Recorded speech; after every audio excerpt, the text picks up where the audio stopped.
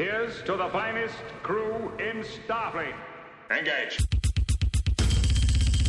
Captain Jean-Luc Picard of the USS Enterprise. Captain Jean-Luc Picard of the USS Enterprise. Welcome to The Greatest Generation, a Star Trek podcast by a couple of guys who are a little bit embarrassed to have a Star Trek podcast. I'm Ben Harrison. I'm Adam Pranica.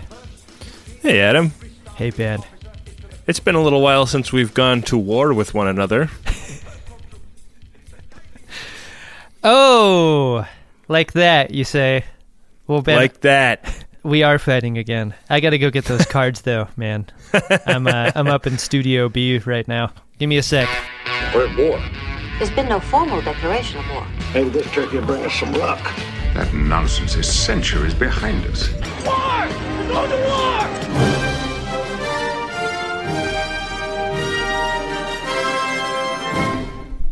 This is always how it works. You just spring war up on me while I'm unprepared. Yeah, I use the element of surprise to get an advantage in battle, Adam. That's what you've done here. Let's see if that is actually an effective strategy, Ben. So my deck is still shuffled AFAIK. Should we just go? Yeah, let's just go. Okay, 3, 2, 1, flip. Oh no, I have a sure loser, Ben. I have Tate, Ensign Tate of Decent, right? That's the one where Tate's idea of flying into the sun is questioned by both acting Captain Beverly Crusher and the guy with the weird eyebrows. Oh yeah, what was that guy's name? Barnaby? Barnaby. Yeah, who does Tate lose to, Ben? This is a character named Bijik. And I think this is one of the Klingon officers they get on the FaceTime when they like try to put a call into Gowron and they get like a functionary. Oh right, like one of the admin guys. Yeah. So it's been a long time since I've known Bijik, Ben, so thanks for the reminder. You haven't experienced Bijik recently? No. That's what happens when you're on the road, Ben. So is that one in my column? Oh yeah, absolutely. To me, look, Tate is a sure loser in my book. I don't know. That Tate is real easy on the eyes. Yeah, but not very easy on the acting, in my estimation. I think we had difference of opinion on that. Yeah, but, we did. I'm not going to look a win horse in the mouth. This is war, Ben. All's fair. Should we flip over another card? Let's do it. 3, 2, 1.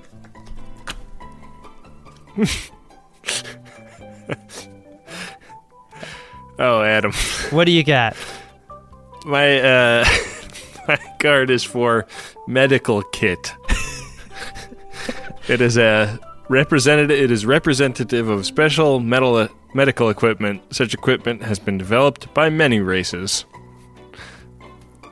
Oh boy. Well, you may win again, Ben, because my character card that I've drawn is named Taurus. He is a Romulan who looks like he had a fire extinguisher dropped on his head. He's got one of those faces that is very tall for the size and shape of his head. It's not Chevulin, is it? No. He he's just got big face, and he's got a too short forehead. He's representative of male Romulans trained in the field of science, specialist in the study of extra-dimensional life forms. There's no way a science Romulan loses to medical kit. I guess it depends on whose version of medicine you believe is best. Are you a bigger believer in Romulan medicine or Federation medicine? Well, this is definitely a Federation kit, but I think it doesn't matter. Yeah. In the, they could only do one extremely bad Photoshop of that for this card. So I'm gonna call it for you, buddy. All right, I'll take it. I know you I know you don't love your Romulan, but it's better than medical kit, trust me. All right, fair enough. Let's break the tie, Ben. All right, 3, 2, 1. I have Repair Mission. This is one of those cards that makes it hard to play war with because it's an actual, thing to do versus a character. Yeah. Edge of Federation Space, investigate malfunction of subspace radio telescope. That's what this mission is. I have Treaty, Romulan / Klingon. I guess. Yeah, I don't really know what that is. I feel like we need to flip another card. I feel like that's just a nothing. What would you rather do? I'm fine with flipping a fourth card, but would you rather go on Repair Mission or Diplomatic Mission? I think Repair Mission. If it's Romulan Klingon treaty, that's no good. Yeah, that sounds really it's hard. Trouble. All right, let's flip that fourth just to do it. All right, 3, 2, 1. Oh man, it's gonna be hard to beat mine, Adam. Oh? I have QNet. Q raises an enormous force field grid in space. It's the Pendleton shirt in space. Yeah, that one is the clear winner. I like the card that I drew, but it's not going to beat Pendleton Net. I have Tarek, one of the lower decks guys. He's the try-hard Vulcan. The front zip Vulcan. Yeah. One of his traits is not trying hard. It's just the standard integrity, cunning, and strength. I wish try hard was one of those. It's too bad. If we ever get our hands on an edition of this game, we'll make sure to include those kinds of qualifications. Yeah, indeed. One of my favorite things we were given on tour was loaded decks of these customizable card games. Yeah. We can't play war with those decks. No, it's just going to be Shimoda versus Shimoda. I think they were even the same order, but they were very much specific things that we've talked about on the show in a deck. No one wins in a Shimoda versus Shimoda conflict, Ben. No, that would be terrible. No one except the bartender. Well, you win again, Ben. I don't know what the score is over the long term, but I feel like you've won war pretty consistently against me. I think you've won a couple, at least one. Yeah, I mean, how many times have we played? I'm 3? looking through the cards that I've used in war, and I like a few of them. Except I'm looking at Archer. Archer definitely loses. and Vecma, our Lady Klingon, whose advances were denied by one Will Riker. Well, Adam, continuing the now 3-episode-long theme arc of Parenthood, we have another episode to talk about here today. What do you say we get into it? Yeah, I'm into that, Ben. It's Season 7, Episode 22, Bloodlines. First duty of every Starfleet officer is to the truth. Scientific truth, or historical truth, or personal truth. Ben, this is the part 2 of a cliffhanger that occurred all the way back in Season 1. Everyone waiting with bated breath over what would ever happen with Daimon Bok. If you thought the summer in between Best of Both Worlds Parts 1 and 2 was long. So much time had passed, they actually recast the character. Is that a recast? Yeah, that's not the same guy. Oh, too bad. Yeah. Well, he brings a lot of vim and vigor to the character.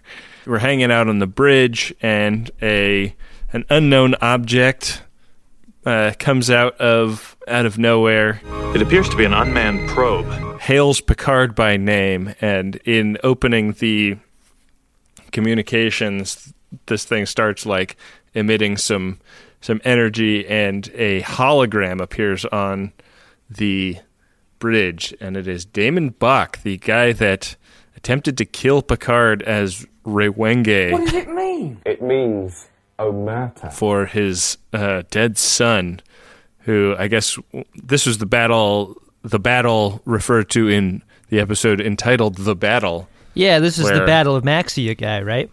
the USS Stargazer took out a Ferengi ship when Picard was in command.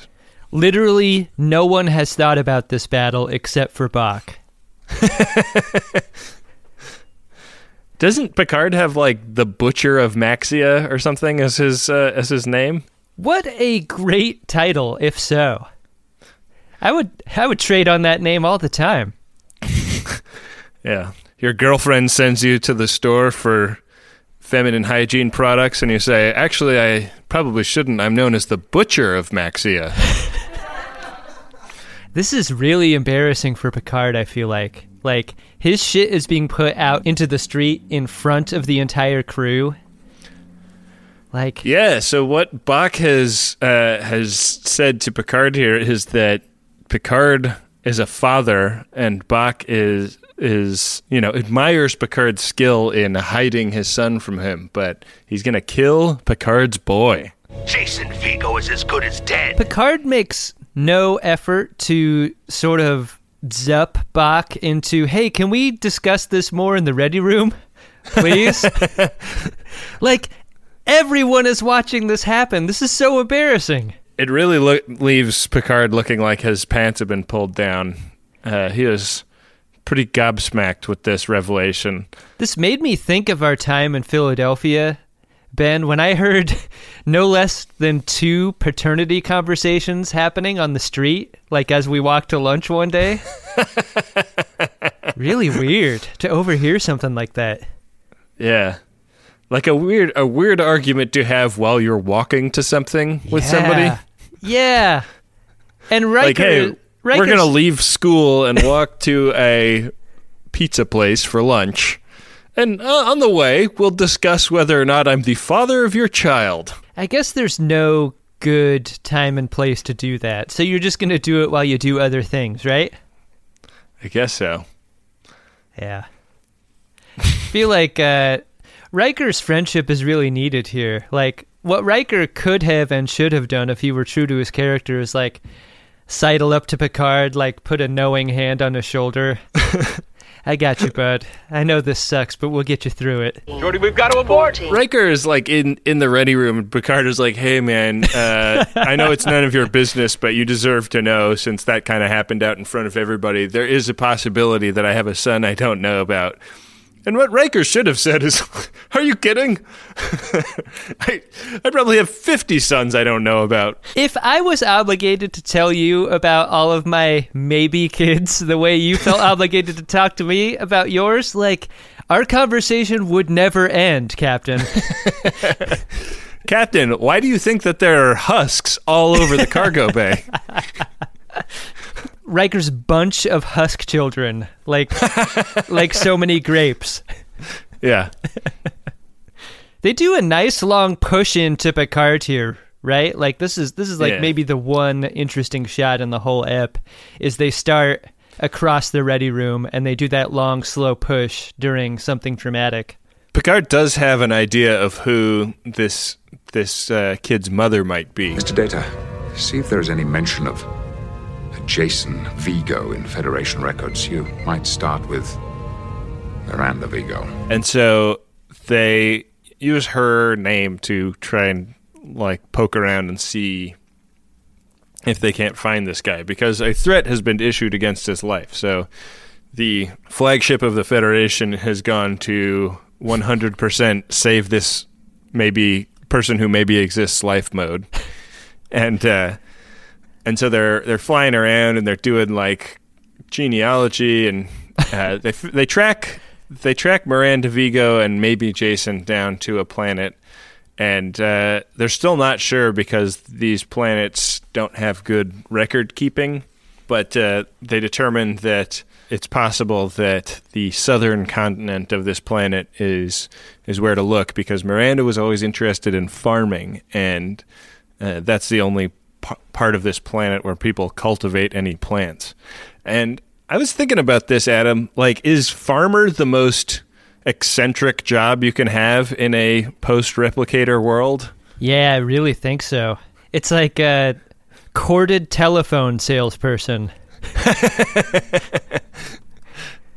Like, why even? It's weird because, like, Jason, comes out later that Jason's a bit of a petty criminal and, like, has done a lot of B&Es and stuff.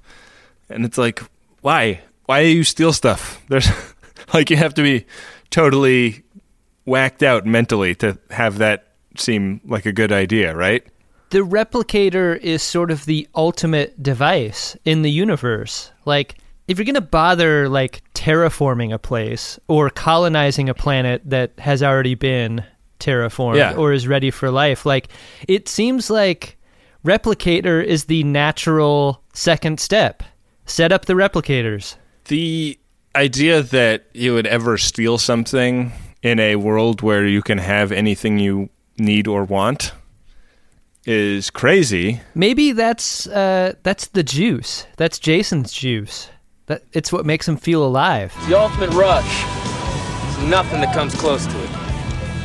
Not even sex. Well, that and climbing cliff walls inside caves. Right. Because they do a scan and they discover that he is, like, deep under the surface of the planet's crust doing some spelunking, and they beam him onto the transporter pad, like, mid-rock climb.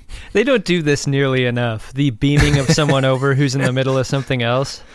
Yeah, I felt like it was a real missed opportunity to have Picard show up in some rocket boots and say, Jason, we're going to need you on the ship now, and then Jason fall off and Picard rocket boot down to save him. Perhaps because it is there is not sufficient reason for climbing the mountain. I am hardly in a position to disagree. I especially like the minute later callback where Jason's like, you could just put me back on the rock face, and then he, like, articulates his body into the position that it was before, but pre-beam out. Yeah. That's fun. That's a lot of trust that you remember exactly how you were, right? This Jason, really good-looking guy. He's got, like, ultimate 90s hair. He's got some real 90s star power, I feel like. Yeah. His haircut is sort of a version of the haircut I've had for 20 years.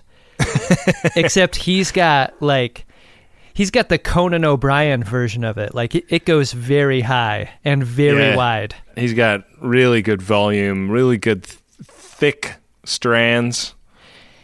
He might be using that Pantene Pro V, for all we know. It may be the most 90s hair we've seen on a man on this show. It is just quintessentially 90s. I don't know. I feel like I would put Ginger Jesus up against this guy for 90s-ness any day of the week.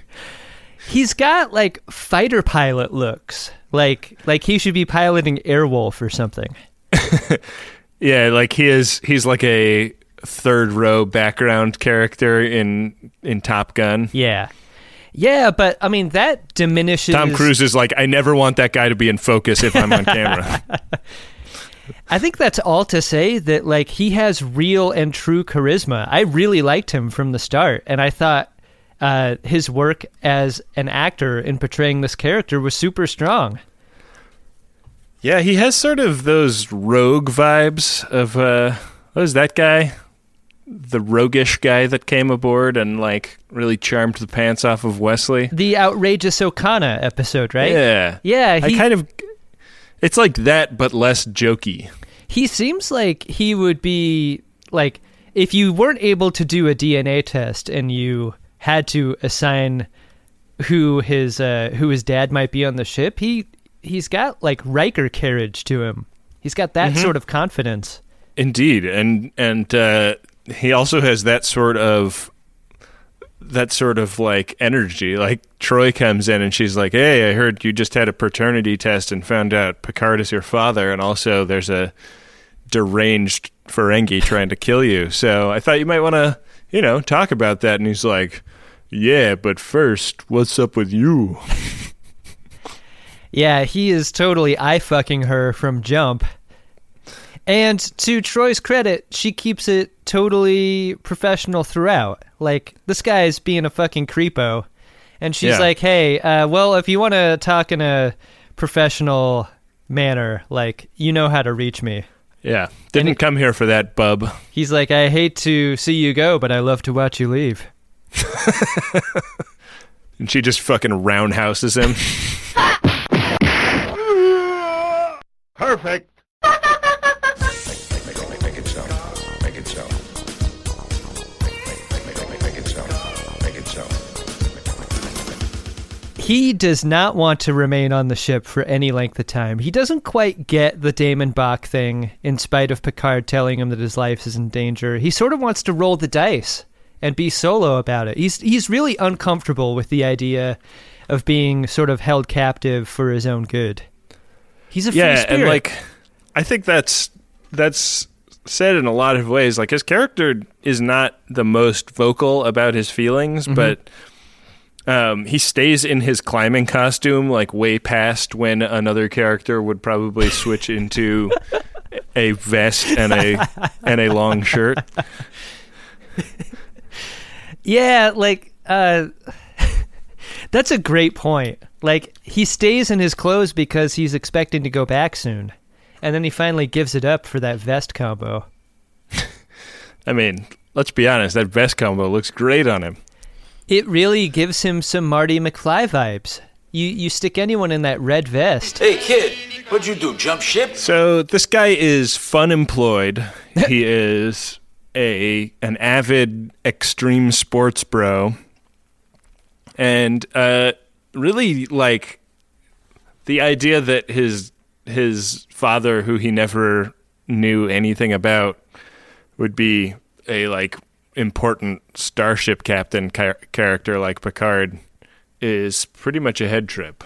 You know, sort of along the lines of your comment about farming being sort of like an affectation more than like a viable career choice in the 24th century.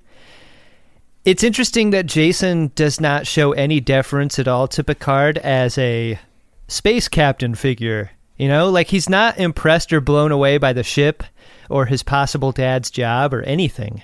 It says a lot about him without specifically saying anything. Yeah. I also like the way Dr. Crusher deals with this news. Yeah. Like, when she tells Jason and Picard the results of the paternity test, it is like nothing could be further from an episode of Maury.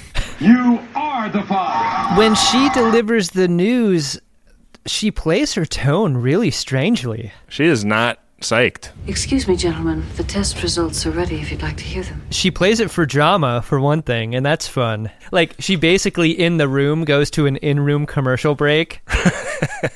You guys are going to want to see this. 4-second pause. I've got the results. It's like in like a reality show when they're going to pull the, you know, who's going to be kicked off the island out of the envelope or whatever. Yeah. And you can tell that they're just adding 45 seconds of unrealistic tension to the moment by just cutting to different reaction shots. Yeah, they really could have done that here.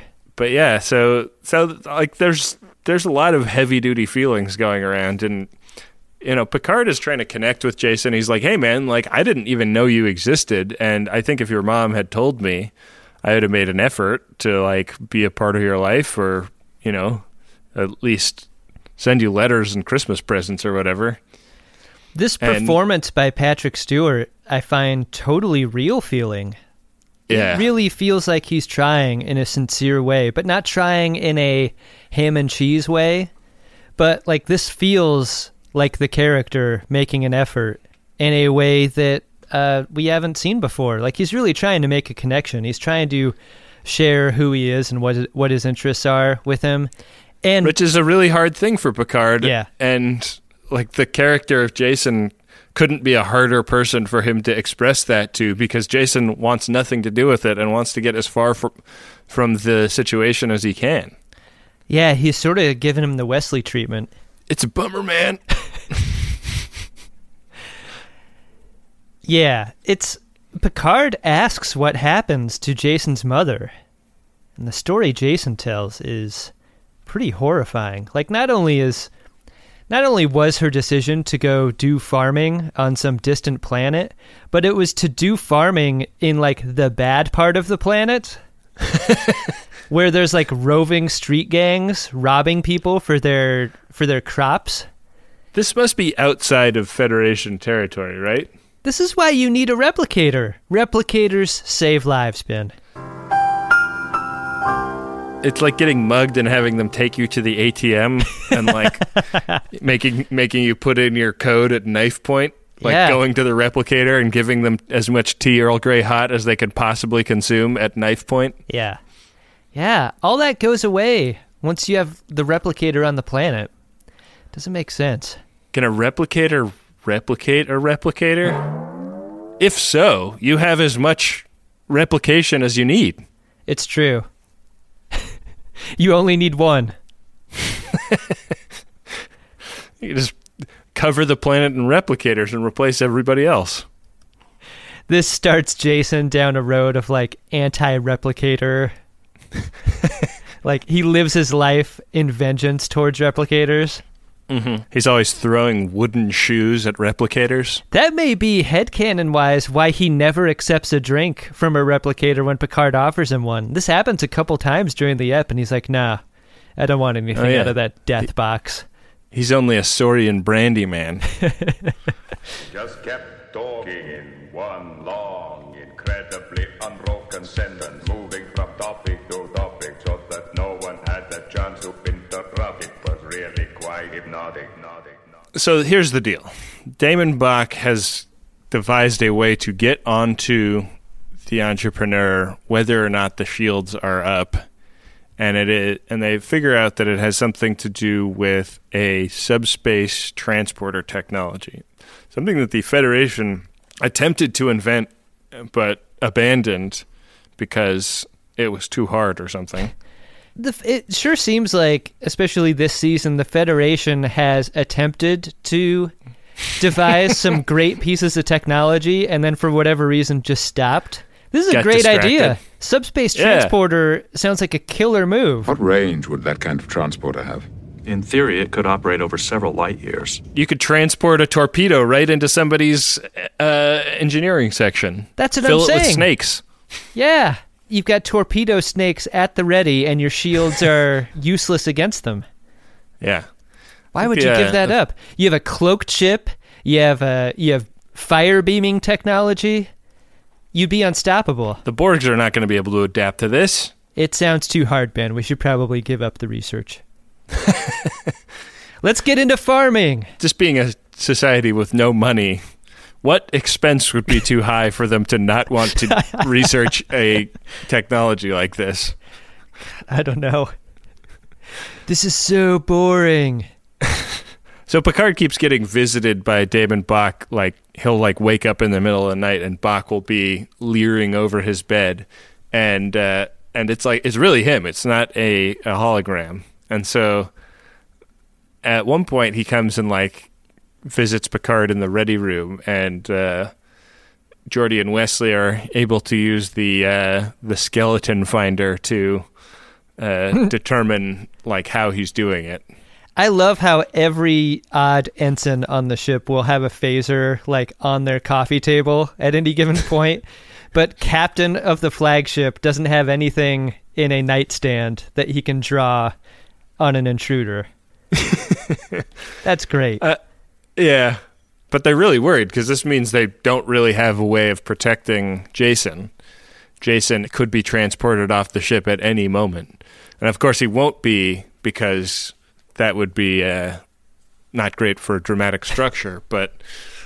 What is great for dramatic structure is Picard assigning a security detail to Jason that includes young Liza Minnelli. And old Billy Eichner? Yeah. I want a bottle episode just about them.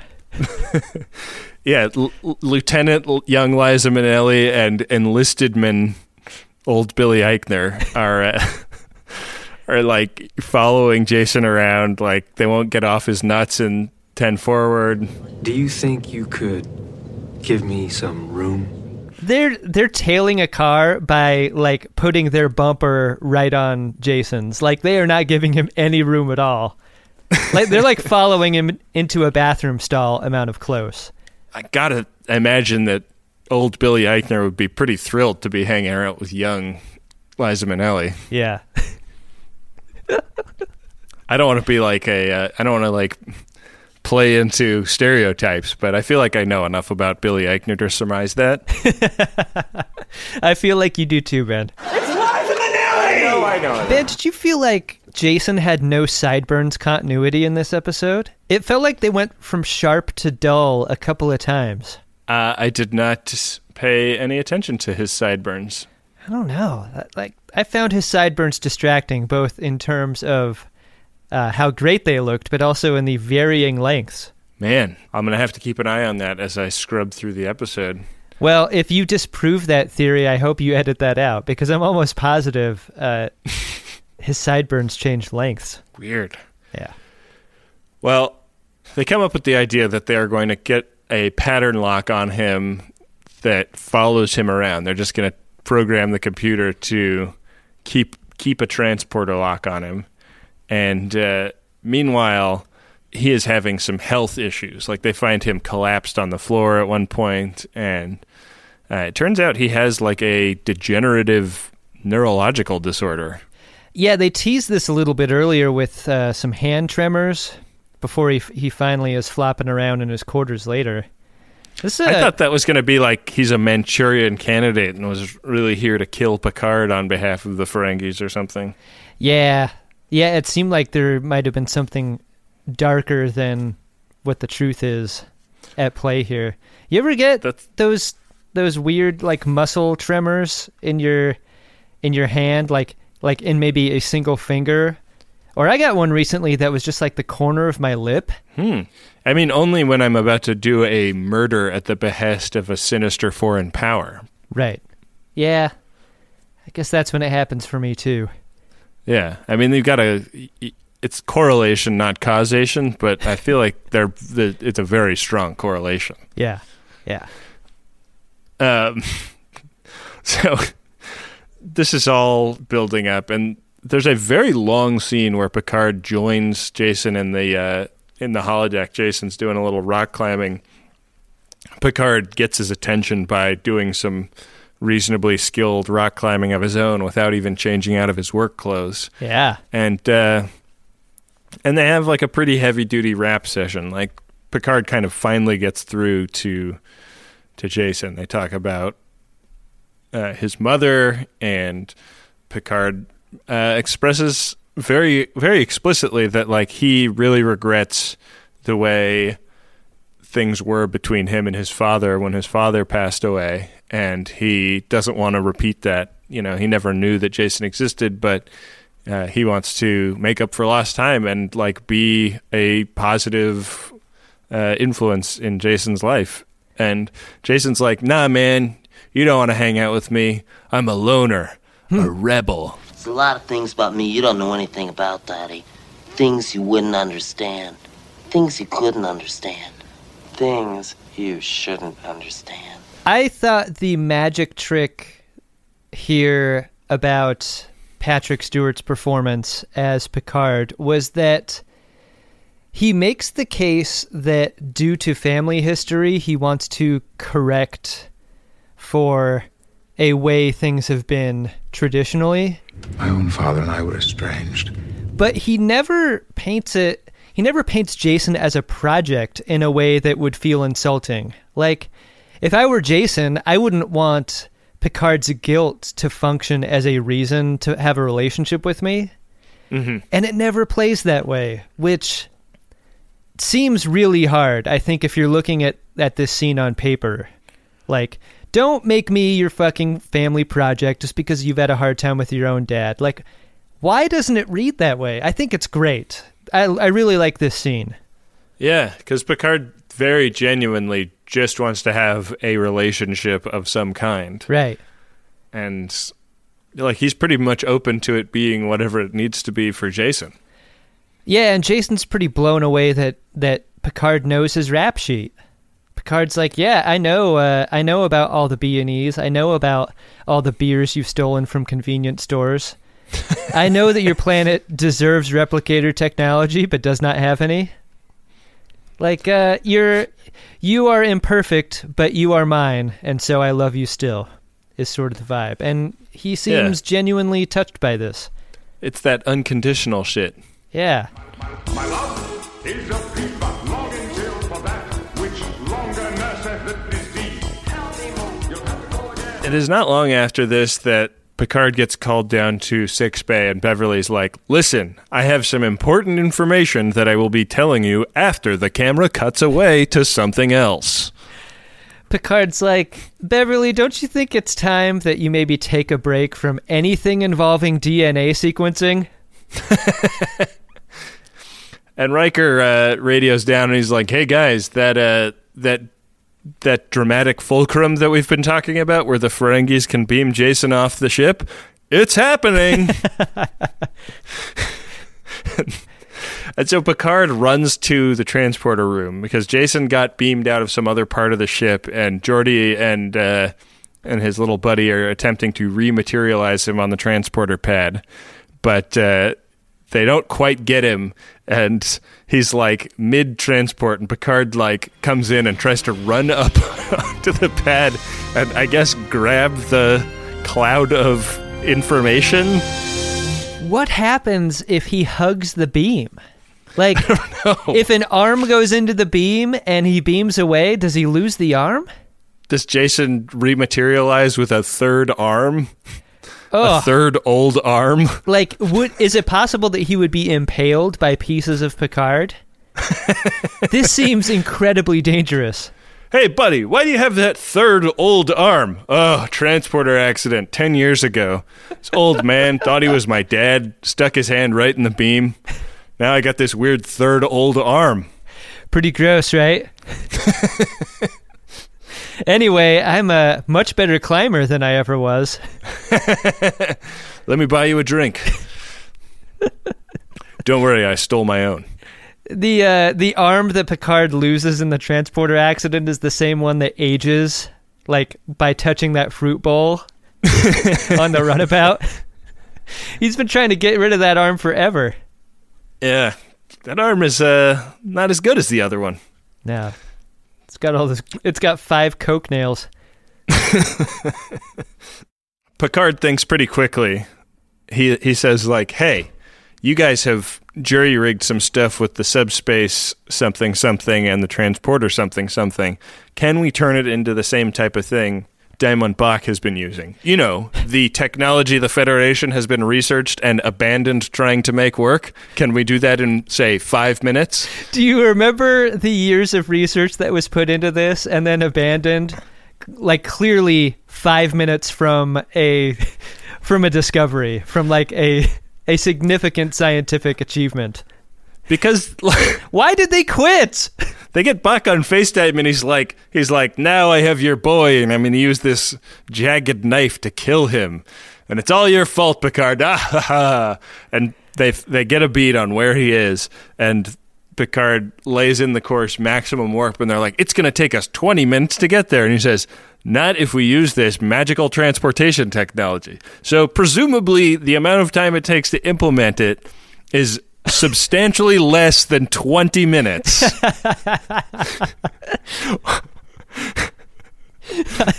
And the first person they tested on is the captain of the flagship of the Federation. Cut to the flashback scene of the research being done on this technology. Like, they're in the lab. They're, like, ready to make the breakthrough, but, oh, shit, it's 5 o'clock. Quitting time, boys. The steam whistle goes off. Next week we're coming back and we're on to a different research project. It's a real shame we were so close. Oh, man. That's great.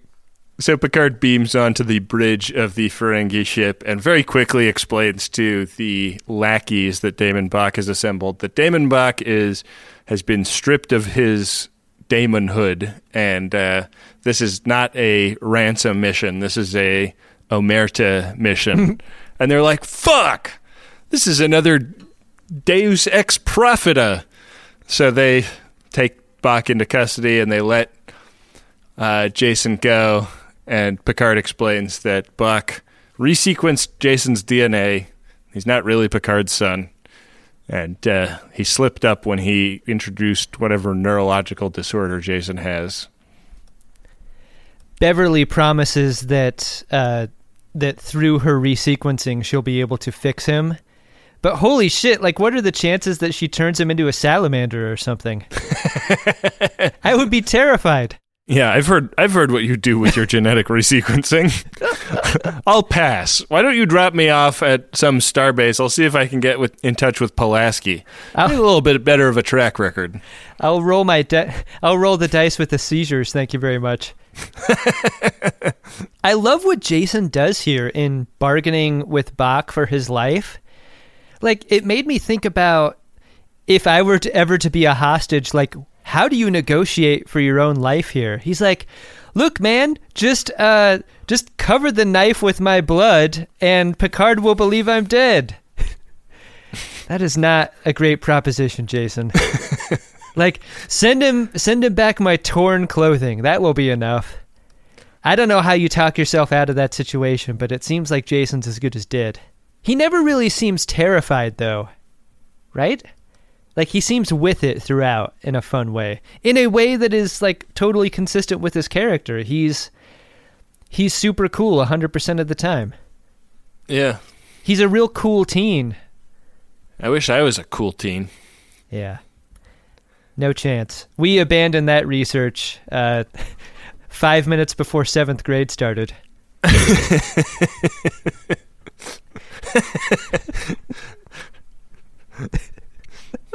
What if I don't tuck my t-shirt into my underpants?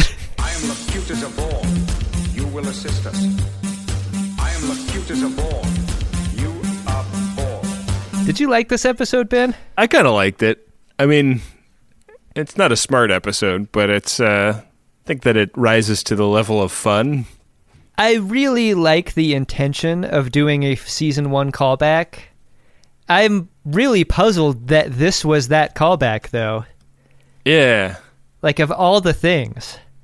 Like, whatever happened to Daimon Bok.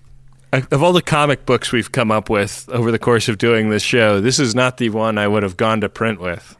Like, if Daimon Bok was so significant, like, he could have been a constant touchstone throughout the series. Like, the effort every season of Bok to kill Picard or his progeny. Yeah, that would have been fun. I really feel like, Ben, when you storycraft the idea of Picard potentially having a son and then not being used against Picard, I think that's a great movie idea. I think we've had several great movie ideas in season 7. Isn't that like kind of what the premise of Search for Spock is? Like, well, I'm talking about it being exactly the plot of the last TNG movie. That's true. With the Picard clone. But it's Picard, not a son, right? Yeah. In that way, it is different. But the idea of using genetics as a way to create a weakness for a main character is sort of in play here. Yeah, I agree. I don't think it gets better than how it was done here, though, is the thing. Like, I don't know why you go back to that well for a movie.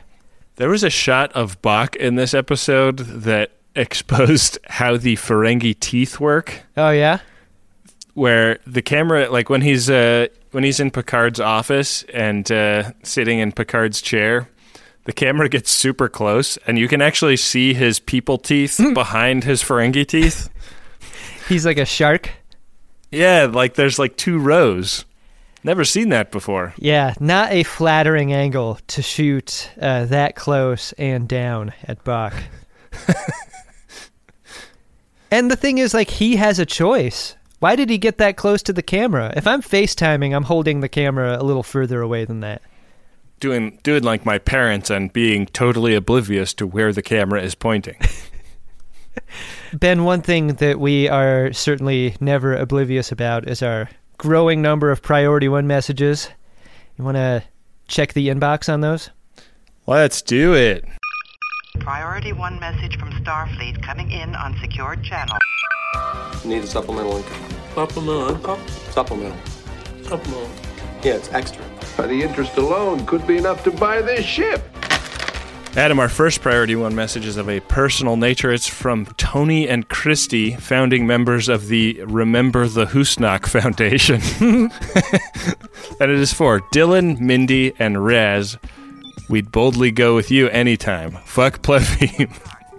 It goes like this. Adam and Ben, we loved the Milwaukee show, and we hope you enjoyed our tradition of cheese curd lays and excessive podcast fluid. Perhaps my Horgon was showing, because after the show it was game on. Tandem bikes, men in top hats, stolen cell phones, belligerent prostitutes, drunk Shimodas, closing a local 10 forward with fellow viewers.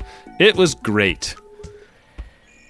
You know, if we had only gotten 8/10ths drunk instead of 11/10ths drunk after the show, I feel like an after party would have been in the cards. Like, 10 forward hangs sound great.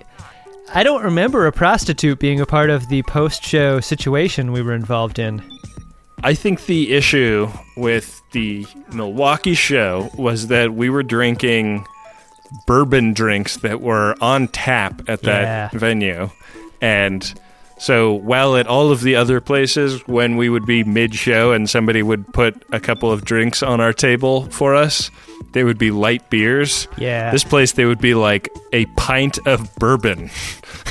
I waterfalled one of my cocktails on stage, and that was when the lights began to dim for me. My mind got murdered out at that point. Yeah. That was a great show. A lot of fun. Very loose. Yeah, super loose. Rascals coming strong with the P1 message there. Good to see. Do we have another P1? We do, Ben. It is from, quote, I live alone, age 41 with a cat. Happy now? This message is for the greatest loafheads, drunk chief engineers, malfunctioning androids, and incongruous thespians. Message goes like this. A Vulcan high five to all and sundry, watching two slightly embarrassed hosts on the Greatest Gen Trail, providing insight, in-jokes, incomprehensible references, and indignation. I ran out of ins. To a sometimes great show, while all you really want is that sweet, sweet nuck. P.S. Fuck whichever one of Raz and Plevim I hate. I forget now. It's hard to remember. You know what I love about that is they used every single character. I forget now does not have ending punctuation, which is great. Excellent. Say hi to that kitty for us. I live alone. I live alone, age 41 with a cat, happy now. Sounds like the headline to a Tinder profile that I could really get behind. You wouldn't think it would work, but opening with hostility can actually draw some people in. You had my curiosity, now you have my interest.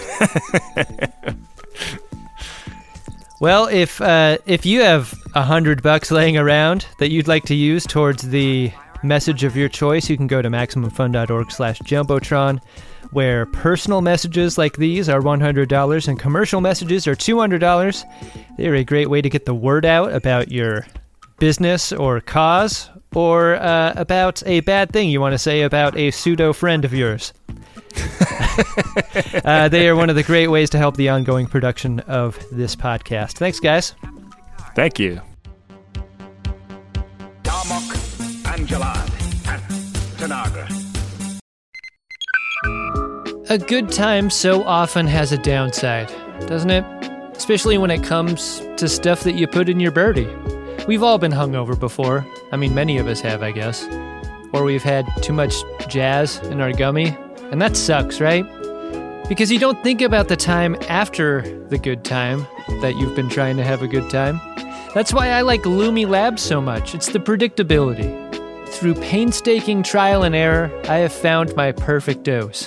It's what I can depend on when I could use a little more chill, a little help getting into a creative headspace, and I don't need to have too much fun doing whatever it is I need to be doing. And I'm so glad that microdose is available nationwide.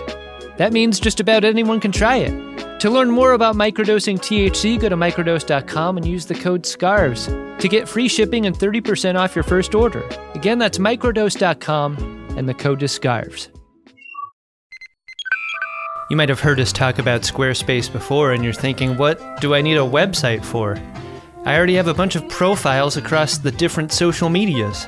But isn't it time you had a place online that wasn't owned by a social media company? How about you take control of your online identity with a website of your own? For that, there's Squarespace. With Squarespace, you can buy a URL and build a customized website with your name, and not a giant social media company's name, with your name attached and a bunch of numbers at the end. With Squarespace, you can have a place on the internet personalized to your aesthetic that lets you tell people about who you are instead of an algorithm. And the best part is, you don't have to be an experienced designer or a web page creator to make something great, because Squarespace is always there for you with their award-winning 24/7 customer support. Don't settle for being another company's product. Be your own product with a website that's all you with Squarespace. Go to squarespace.com for a free trial, and when you're ready to launch, use the offer code SCARVES to save 10% off your first purchase of a website or domain. That's squarespace.com. The code is SCARVES. Think it, dream it, make it with Squarespace. Back for another game. You know it. What's going on? Just one more week till Max Fun Drive. Hard to believe. It's been a heck of a year since the last one. We're now a worker-owned co-op. We raised $50,000 for charity last year. And we've added a bunch of awesome new shows. But do you think we're ready to do it again? Absolutely. Lovely new gifts are lined up. The episodes will be amazing, and wait till everyone hears the bonus content. Yeah, plus they know to go to MaximumFun.org/newsletter, so they're getting all the news. Oh, like that meetup day is on Thursday, March 21st. Then what's bothering you? Me? Oh, nothing. We're all set for Max Fun Drive to start on Monday, March 18th. I just didn't want you to see this coming. Check. What? Hang on. Most of the plants humans eat are technically grass. Most of the asphalt we drive on is almost a liquid. The formula of WD-40 is San Diego's greatest secret. Zippers were invented by a Swedish immigrant love story. On the podcast Secretly Incredibly Fascinating, we explore this type of amazing stuff. Stuff about ordinary topics like cabbage and batteries and socks. Topics you'd never expect to be the title of the podcast. Secretly Incredibly Fascinating. Find us by searching for the word secretly in your podcast app. And at MaximumFun.org.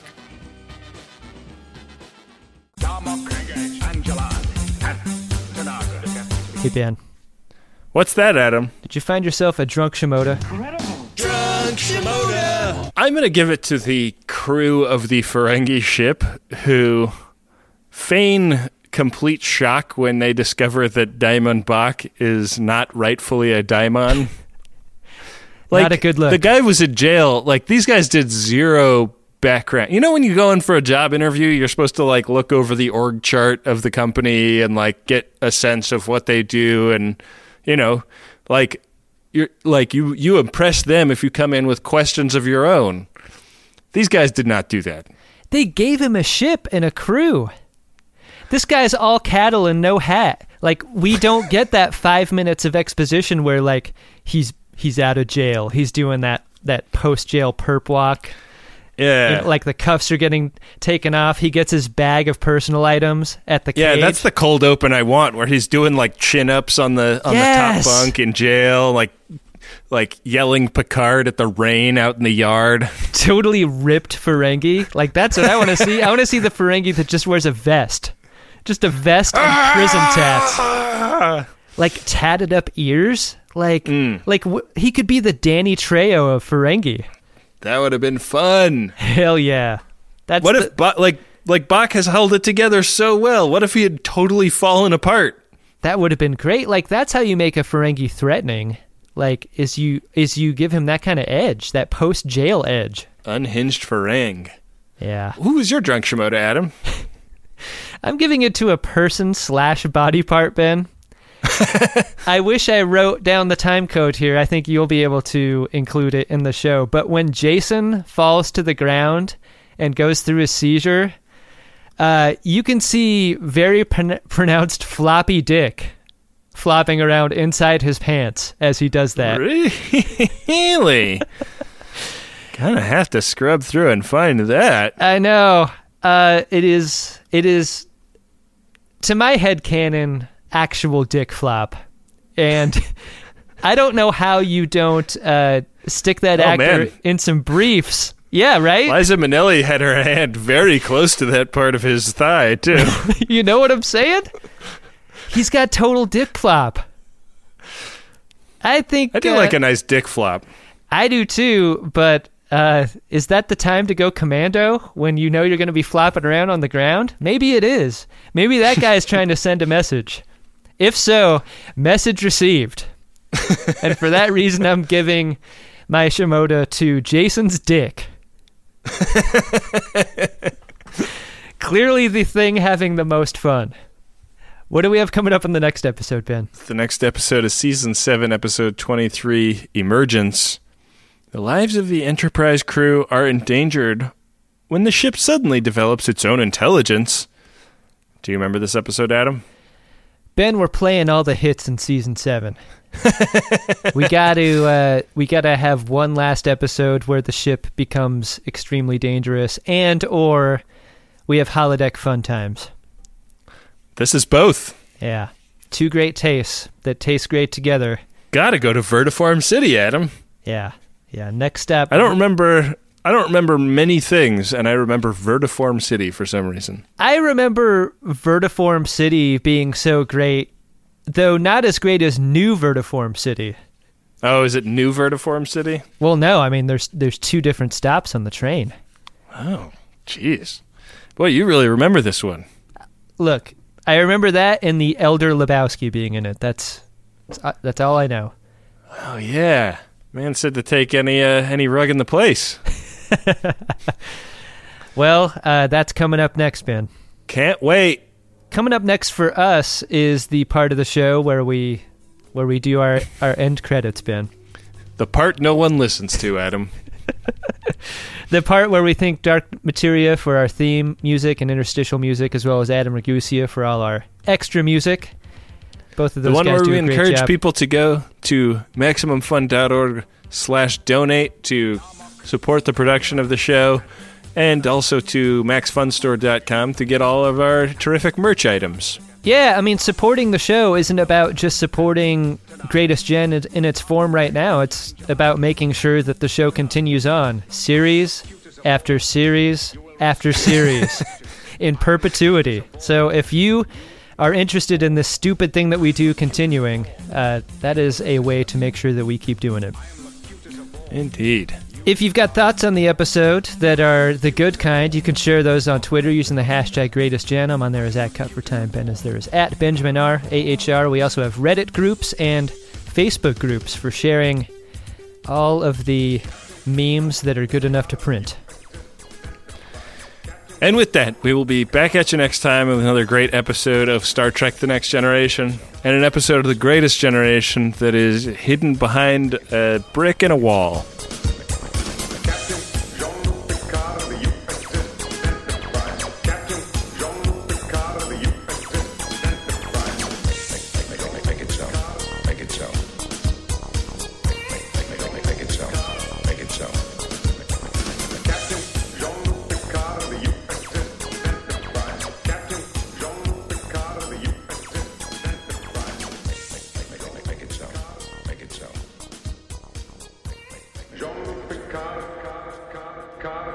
What's the over-under on Lebowski drops for the next step? I just might play the audio of the film The Big Lebowski instead of have an episode. I'm going to set the over-under at 9.5, and I think we're going to go over on that. MaximumFun.org. Comedy and culture. Artist owned. Listener supported.